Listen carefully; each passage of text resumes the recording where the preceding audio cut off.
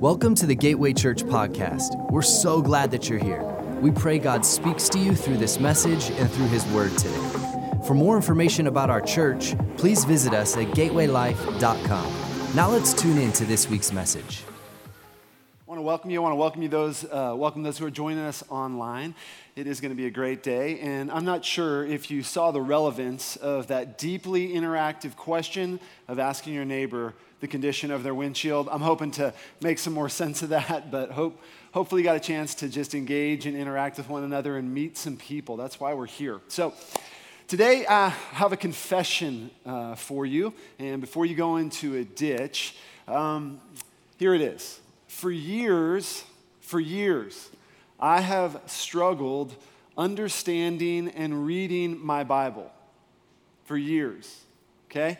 Now, as a kid, I grew up listening to stories of the Bible on record. Vinyl record, that's how old I am, I guess. But when I was a kid, I had like this picture Bible. I don't know if any of you had one of those, and it was awesome, and I loved it. I loved all of the stories in it. I grew up hearing that this book was alive. It was active. It was powerful, sharper than any two-edged sword. But if I was honest, at times it felt like it was dull, or I was dull. You know what I'm talking about, right? I'd make approaches, like many of us, I'm sure, where you would basically do Bible roulette. You know what that is, right? Where you just flip it, point, read passages, right? Totally out of context. Judas went and hung himself. No. Go thou and do likewise. My gosh. Maybe you tried the yearbook method, right? You remember when you were a kid, get your yearbook, you'd open it up, look for all the pictures of yourself. I think a lot of times, we lean into Scripture that way. Just, what does it say about me? Me. All right, and that was me. Now, strangely, I have been to places on this earth where people have been executed for distributing Bibles. I've been to villages in India where people walk 7 days to get a Bible. But my Bible was 7 inches on my nightstand, and I was struggling to open it up. It felt like a chore. It felt like a task, something on a checklist. And I don't know about you, but it created a lot of tension inside of me because for the most part, I started to feel a lot of shame. I felt inadequate, unskilled. What's wrong with me? Why am I so bad at this? I drew conclusions. Maybe you've drawn conclusions. I mean, by a show of hands, how many of you would also say, I've felt like this before? How many of you would keep your hands up and say, I'm currently feeling like this? Yeah. All right. Well, what transformed things for me almost 2 decades ago is simple, but it's not easy. And I want to share my story with you because I think it'll cast some light, some clarity. But here's what happened. First, I realized that I was looking at life through a lens, okay? And the lens that I was looking through had a filter over it from different areas we're going to talk about. Those filters had fingerprints, smudges. If you saw my glasses, you'd wonder how I can even see out of them. But last, the simple thing that completely transformed things for me was the Jewishness of Jesus. And over time, I realized that the way I was seeing things wasn't the way that it necessarily is or was. It was just the way that I was seeing things. So my way of seeing had a why. And we're going to talk about that. Now, we're in a series titled The Real Jesus, and we are talking about Jesus, the Word that became flesh. We are also talking about the primary message of Jesus, which is the kingdom of God. We're also talking about this special or unique group of people called the Israelites, the Jewish people, the Hebrews. And we are talking about the Jewishness of Jesus. It's big.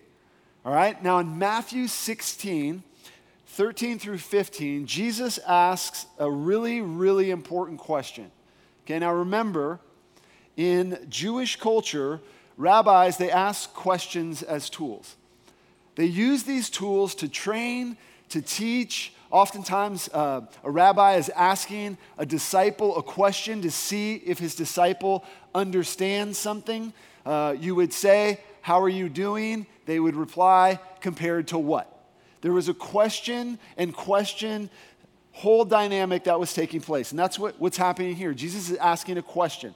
Matthew 16:13. When Jesus came to the region of Caesarea Philippi, he asked his disciples, "Who do people say the Son of Man is?" They replied, "Some say John the Baptist, others say Elijah, and still others Jeremiah or one of the prophets. But what about you?" He replied, "Who do you say I am?" Who do you say I am? Now, this is a timeless question. And for those of us who are followers of Jesus, it's a question that we should ask again and again, month after month, week after week throughout our lives. And Jesus asked this question to a specific group of people in a specific place at a specific time. But I believe today he is asking that question to us. Who do you say I am? Now, in addition to this question, Jesus asked a couple of other questions. Luke 10:25. On one occasion, an expert in the law stood up to test Jesus. "Teacher," he asked, "what must I do to inherit eternal life?" Good question. Jesus replies, "What is written in the law," or some of your Bibles will say scriptures. "What is written in the scriptures," he replied, "how do you read it?" How do you read it? Apparently, that we read it is not as important as how we read it. It's not just the content that's key, it is the context. The context is key. Now, why is that important? Because how I read it and who I said that Jesus was to me was affected by quite a bit. Now, none of us, those of you joining us online, you don't come into this moment with a clean lens. All of us have been impacted or affected. We have filters.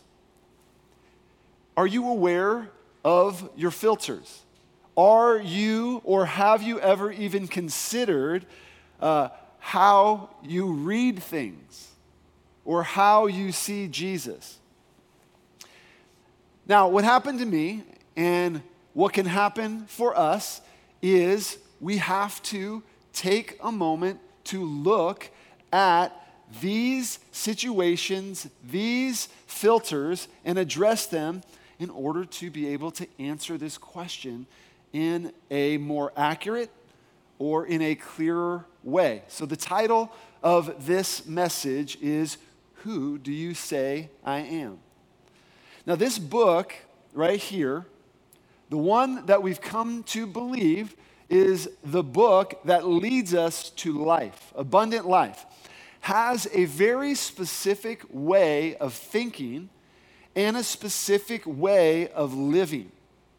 The instructions that come from this book, when they're seen accurately, they produce in our hearts a childlike curiosity, a passion, and a desire to see the Word that became flesh, Jesus, and experience a quality of life beyond our wildest imaginations. Is that how you feel about it?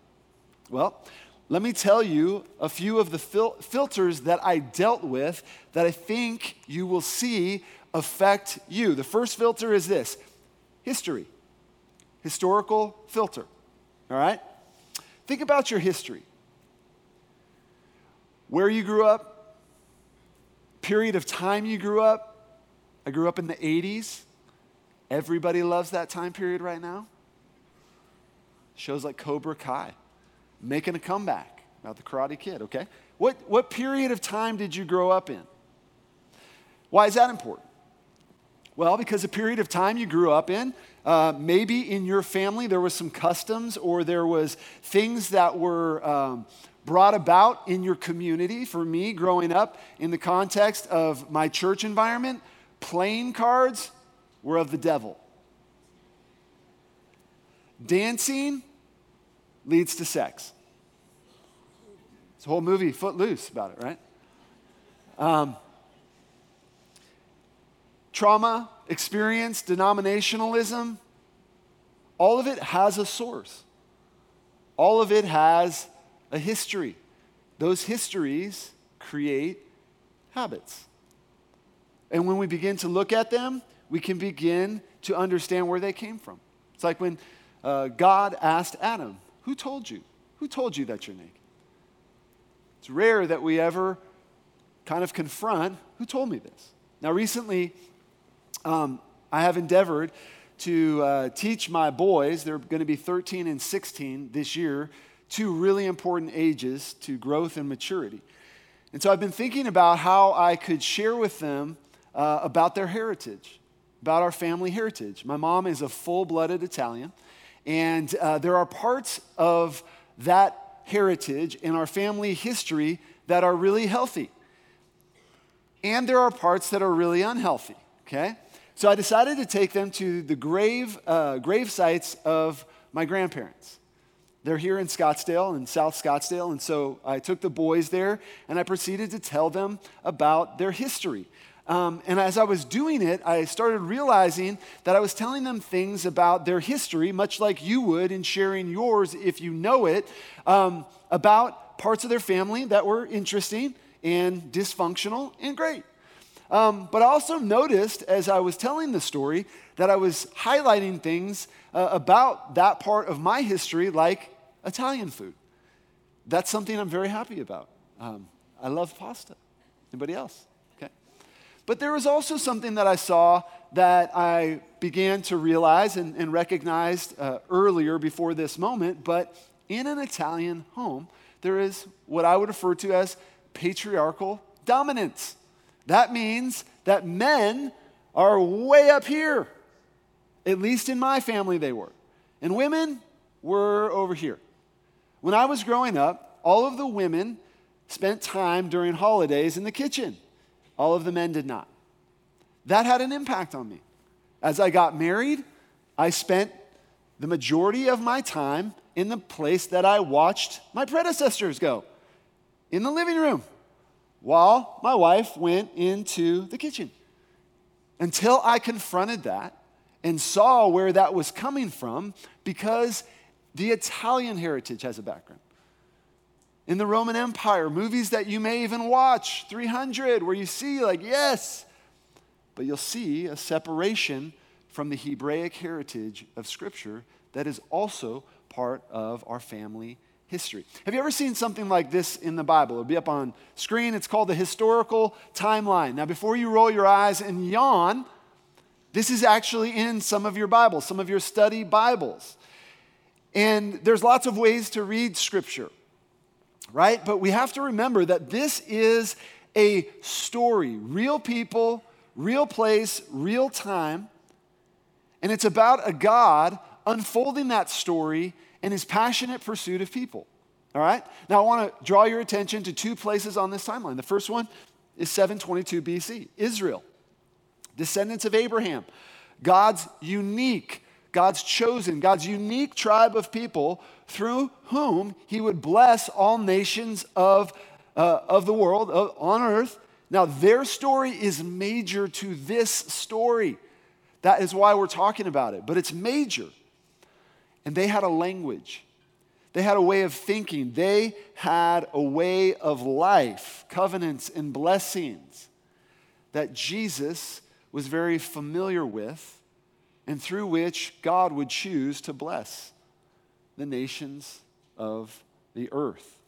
They had a text, the Hebrew Scriptures, what we refer to as the Old Testament. Does the word old create lots of enthusiasm and excitement? Probably not. But they saw it as the Hebrew Scriptures.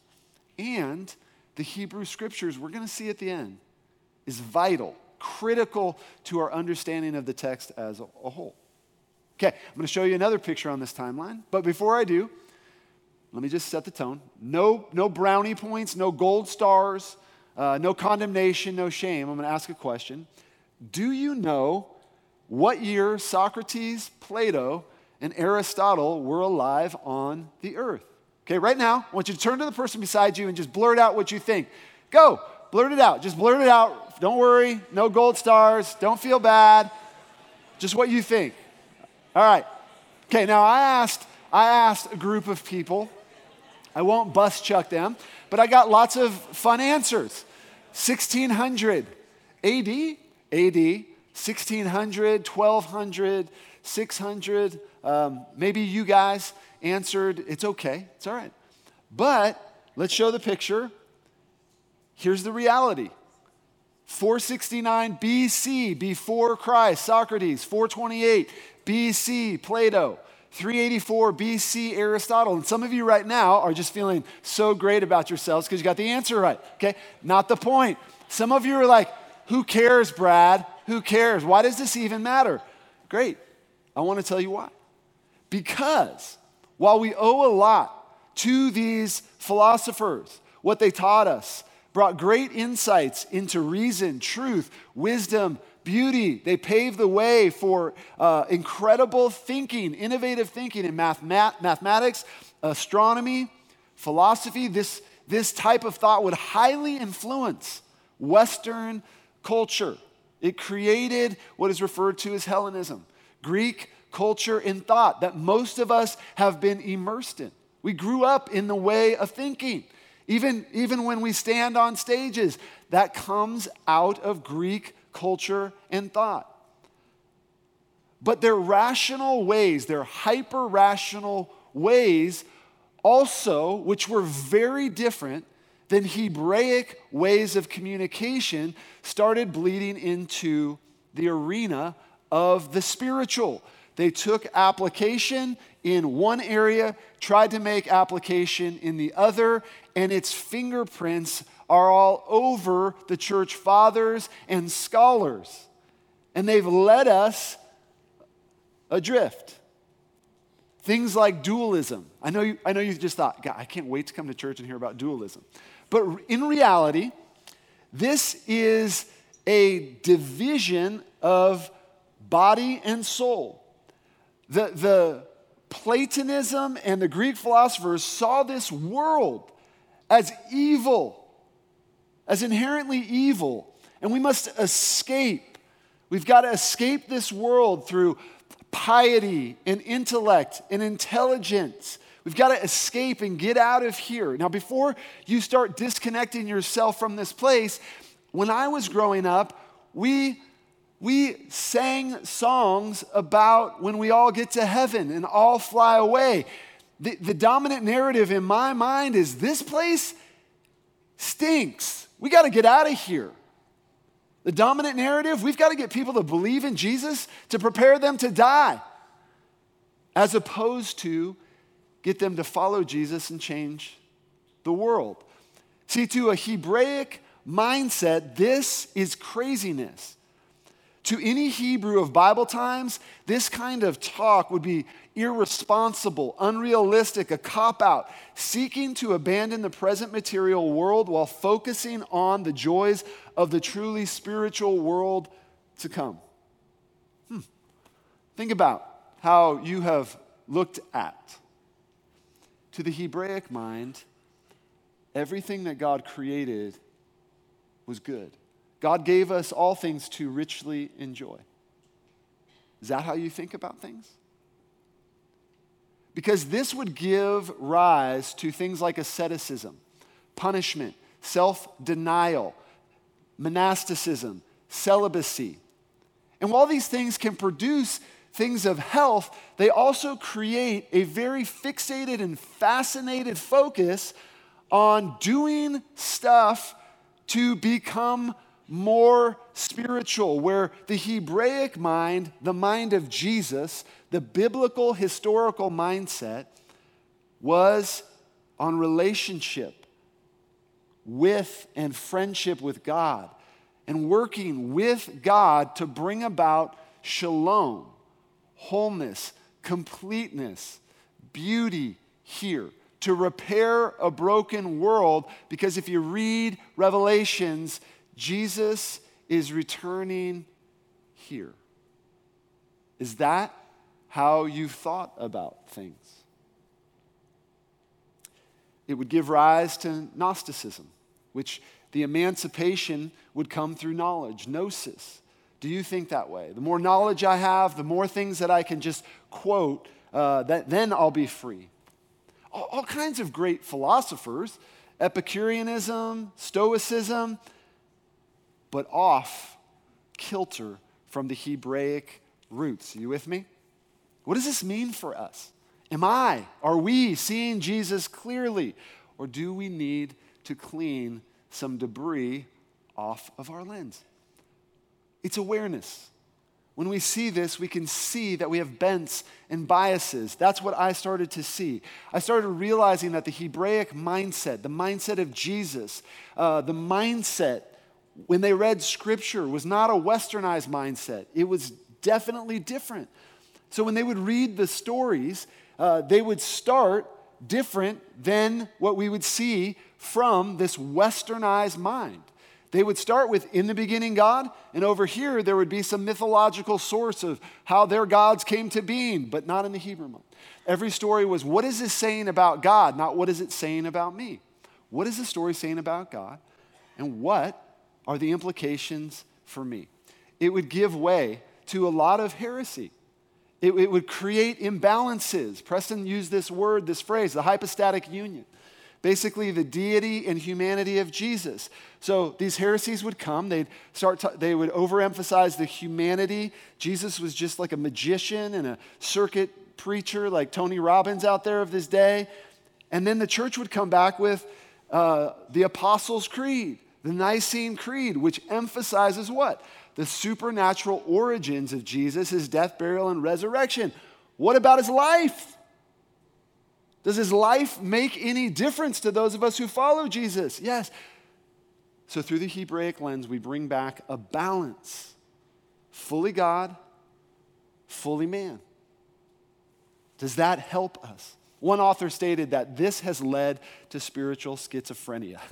Can you see that? How do you read it? Who do you say that he is? How did you get there? Filter number 2 is culture. This image that's on the screen, every one of us know it. It's the Last Supper. 1498, Leonardo da Vinci paints Jesus and the apostles at the Passover Seder. It is an image that has riveted the minds of the world for centuries. Beautiful as it is full of critical historical inaccuracies, right? The long linear table is wrong. The loaves of bread and fish, the time of day, it's daylight out. These are wrong. It was painted in light of Da Vinci's Renaissance culture. Take a look at another picture, a more accurate rendering. We see that there's a triclinium, a 3-sided table with cushions on the floor. There's matzah and lamb. It's evening. This is a time they would celebrate the Passover Seder. Think about other periods of time, like during the Byzantine era. I know you think, what is going on with this guy? No. Get this. The Byzantine era, which was marked by emperors. They paint pictures of Jesus like a divine emperor. During the medieval period, when there is hardship, suffering, Jesus is seen as like a suffering victim. What about in our Western American culture? Some have called it classic WASP, a white Anglo-Saxon Protestant. Jesus looks like he's got blue eyes and long hair. He looks like a hippie surfer. He's like a successful, Silicon Valley entrepreneur who built his corporation and changed the world. Here it is. Why is this important? It's important because every age has painted Jesus through the filter of what's going on in that time. We do it today. You can see its implications, its ripple effect. What do we do? We've got to return to the historical roots of Christianity to see the biblical Jesus. Now, psychologists have coined an acronym for the attitudes of European American culture. It's great. It's WEIRD. This is the acronym, WEIRD. Western, educated, industrialized, rich, democratic. And you're saying, oh, I'm not rich. Compared to 98% of the world, you are. Well, what do you mean? You have easy access to food and housing. You feel somewhat secure about your future, or at least your survival. That makes you rich compared to the rest of the world. This culture shapes how we see and what we see. I read this study about two groups of students, Bible school students, an American group of students and a Russian group of students. They were asked to read Luke 15, what we have called or referred to as the story of the prodigal son. Read Luke 15, close their Bibles, retell it. 100% of the American students left out what 95% of the Russian students left in. The study is referred to as the forgotten famine. Now, in the story, you may be going, huh? The wayward son takes his dad's inheritance, gets almost to the end of it, then the Bible says a great famine occurs, and he heads back home to his dad. Well, why is this important? Well, because none of the American students saw that. And why did the Russians see it? Well, in their history, 7 years before, they experienced a famine, which in turn put their attention on that part of the passage. What aren't we seeing? What aren't we seeing because we are weird? It doesn't mean you're bad. It doesn't mean you need to move. It just means you need to be aware. This affects us. The Bible is written with Jesus telling parables about farmers and fishermen. It doesn't necessarily evoke a visceral response unless those of us who love to fish. No, I'm just kidding. But there is a difference in the context and ours, and it creates blind spots. It just means that we have to be aware of it so we might lean in with more intention. Eugene Nida, he's a Bible translator, had a 40-year career with the American Bible Society, traveled to 80 countries. He's been referred to as encountering more cultures than anyone else who ever lived. Here's what he said. He believes that much of the world has less difficulty understanding the Bible than modern Americans because the rest of the world thinks in we. They live in cultures and they live in villages and places where we is a priority as opposed to me. The Bible is written in the space and time where the people realize that they affect we. It's not all about me. This has dynamic opportunities to transform us if we're willing to see it, if we're willing to understand it, because our history hinders our hermeneutics. What does that mean, Brad? Our interpretation of the Bible. All right? What is hindering your ability to see Jesus and read Scripture? Last filter is language. Now, translating from one language to another is tricky. Example. There was a very large beverage company that had a slogan, turn it loose, turn it loose. And they decided to take this campaign and translate it overseas into Spanish, which resulted in the slogan, suffer from diarrhea. Needless to say, the beverage didn't sell well, okay? 2006, Clairol decided to introduce a curling iron called the Mist Stick, sold off the shelves in the U.S., they decided to introduce the product to Germany, except for they didn't realize that mist in German is slang for manure or excrement. So, needless to say, their manure stick didn't sell very well. It was a failure, okay? Pepsi ran a slogan, come alive with the Pepsi generation. In Chinese, translates, Pepsi brings your ancestors back from the grave, okay? It's great, practical. Translation is tricky. So is Bible translation.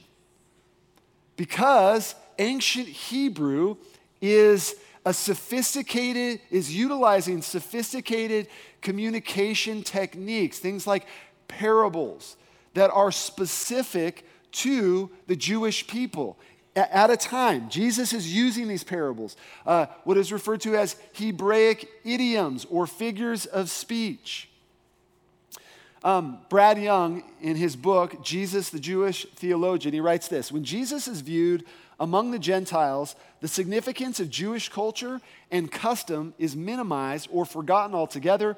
But when Jesus is viewed as a Jew within the context of first century Judaism, an entirely different portrait emerges. This is what happened to me. I picked up the Hebraic spectacles and I started to see some profound things.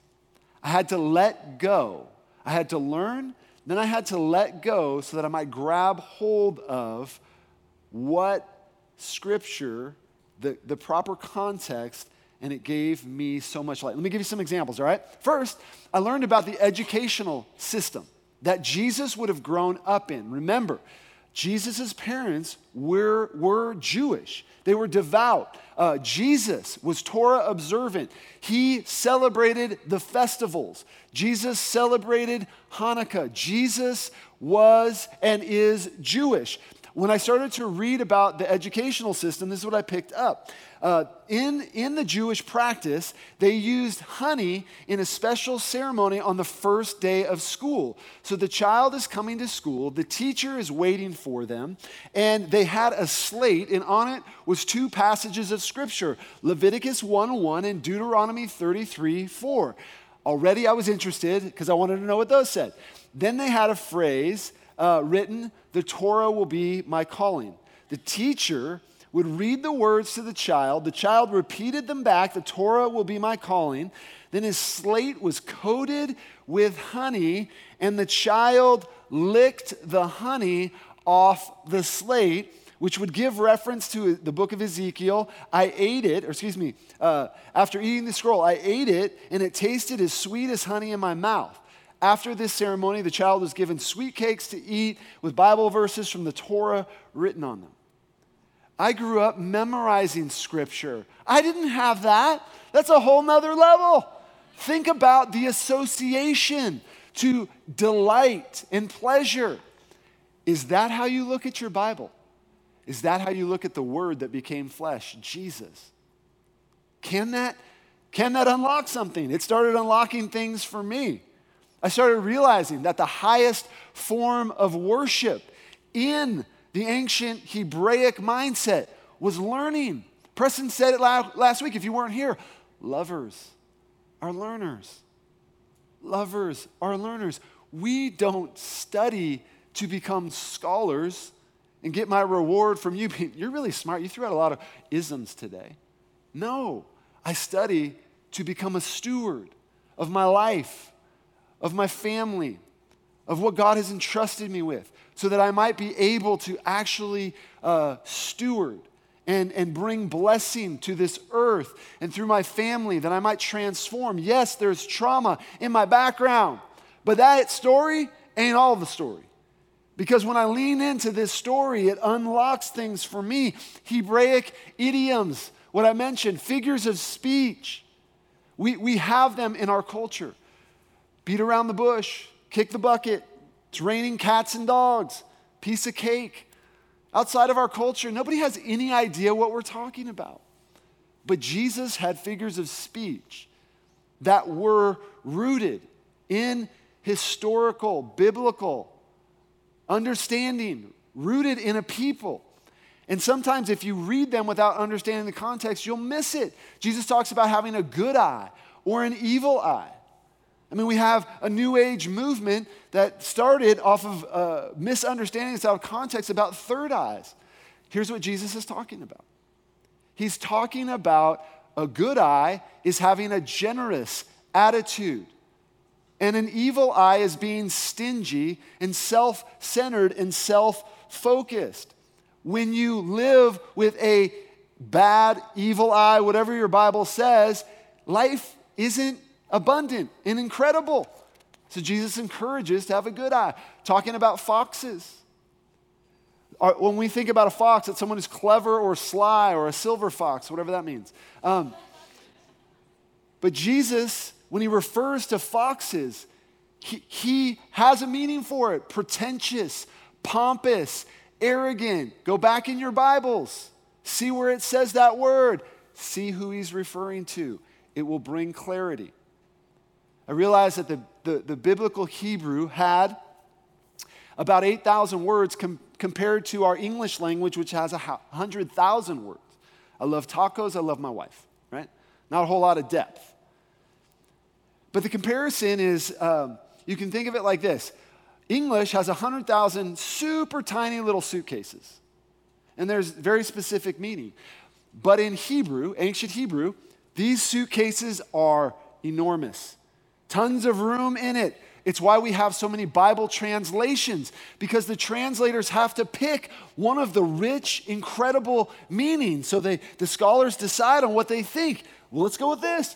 And that's why it's important to read multiple translations. You can go to places like BibleGateway.com and get a bunch of translations to read and to dig. This book is a treasure chest. Do you see it that way? Some of the words that I unpacked that help me immensely, I believe they'll help you. You know, we hear the word or have grown up with the word like obey. And to me, that word felt restrictive, mindless, robotic, even militant. Like God was like, do what I say. But here's its root. This is the Hebrew word. Hangs on our walls, on our values. It's the word Shema. We love to Shema. Tell me if this does anything different for you like it did for me. Shema means to hear, to listen, to understand, and to respond or take action. Obedience to me was do what I say. This word was romantic. It was instructive. It was caring. This is the word that God uses for you and I to obey. Every time you see it, listen, hear, understand, and take action. I'm leading you to life beyond your wildest imagination. Shalom, which we think peace.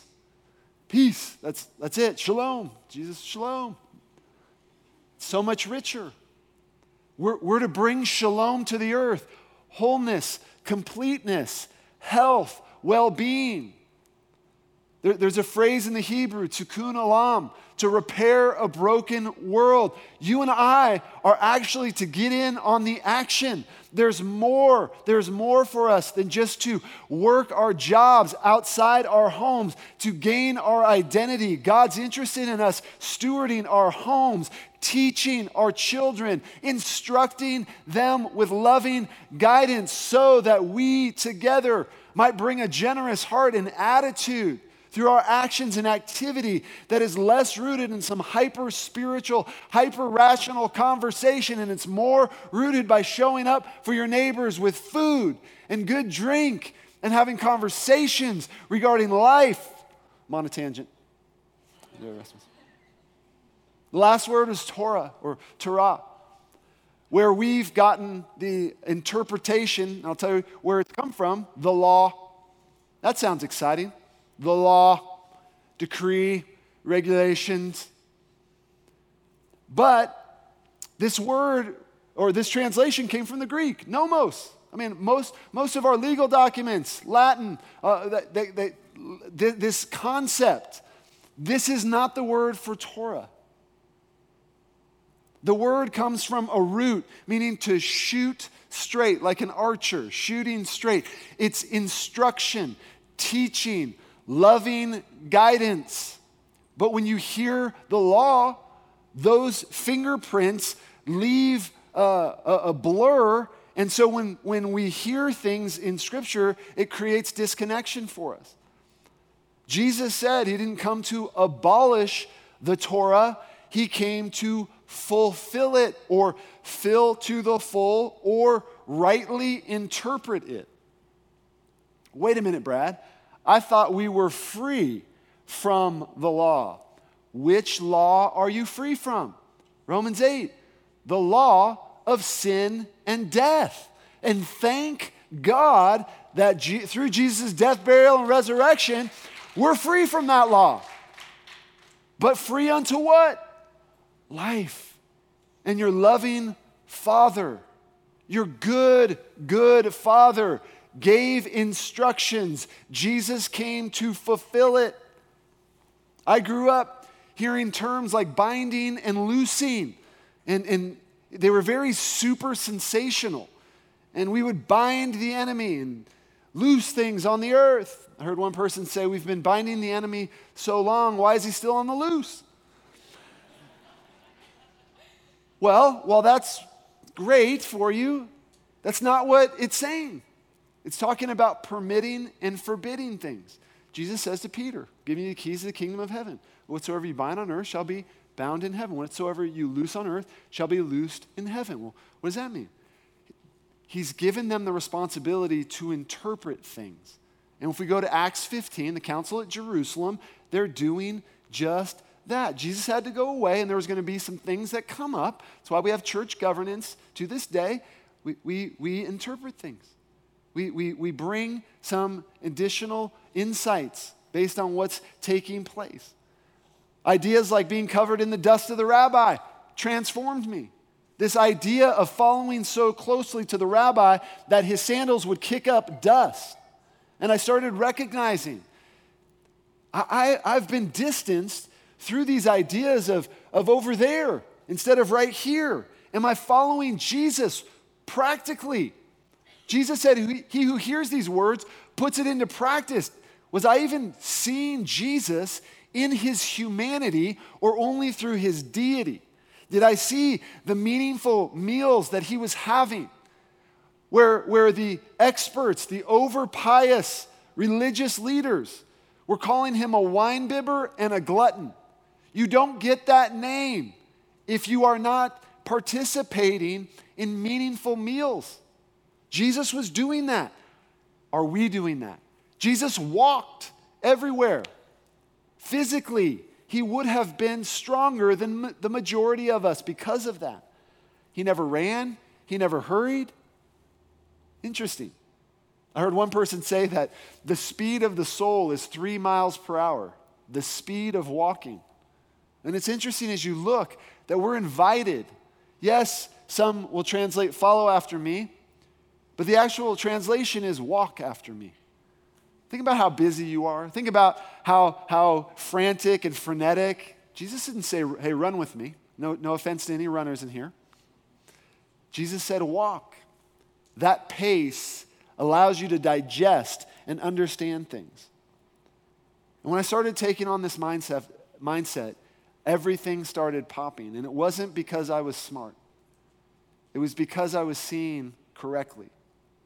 And you start to see the narrative of Scripture in the story format. It's brilliant. Where God is constantly bringing order to chaos. What do we call things that are out of order? Disorder. Chaos, right? Began to help me understand really that the way of grace there's an order to it. And the way of legalism is disordered. The way of grace is relationship first. Friendship with God. Established through the finished work of the cross, through the death, burial, and resurrection of Jesus, which then allows me to move next in the order to receive my identity as a child of God, as a son, as a daughter, which moves me into being and operating in the way and manner in which God asked me to operate, to bring shalom to this earth, to fulfill my calling, which then allows me, lastly, behavior. My distinction, not my perfection, but I'm holy, I'm distinct as a result of what? Relationship, identity, being. Legalism is the reverse order. Behavior first, being, identity, and then relationship. Then I'll do enough and I'll be good enough for God. How many of us have interpreted our life through that lens? And something became abundantly clear. The story starts off with 2 trees. One tree is the tree of the knowledge of good and evil. we tend to think more of evil, but it's good too. And the other tree, the tree of life. Jesus said he came that we might have abundant life.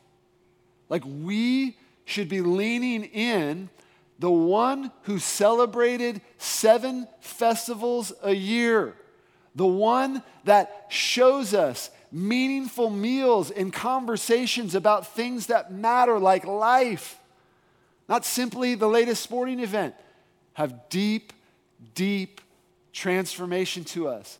Not so much, and it's wonderful as you think about the afterlife, but this life matters. It matters to God. It matters to Jesus.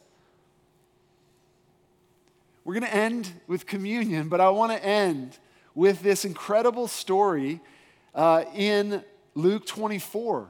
Jesus with a couple of his disciples on the road to Emmaus. So Jesus has been crucified.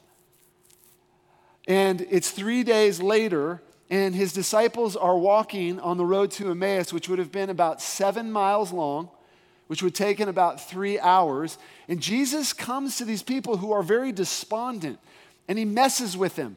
It lets me know that he's got a sense of humor because he's asking them, like, what are you guys discussing together as you're walking along?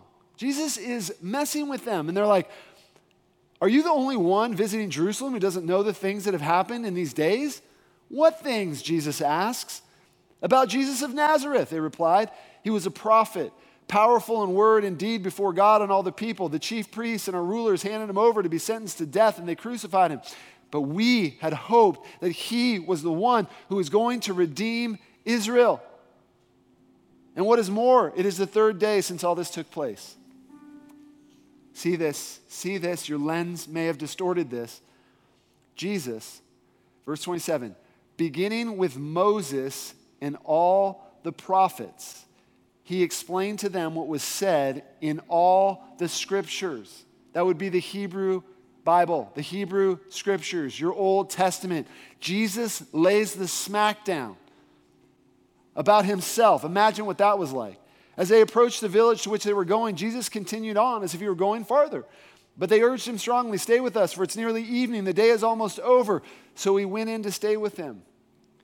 When he was at the table, we call communion the Lord's table. When he was at the table with them, he took bread.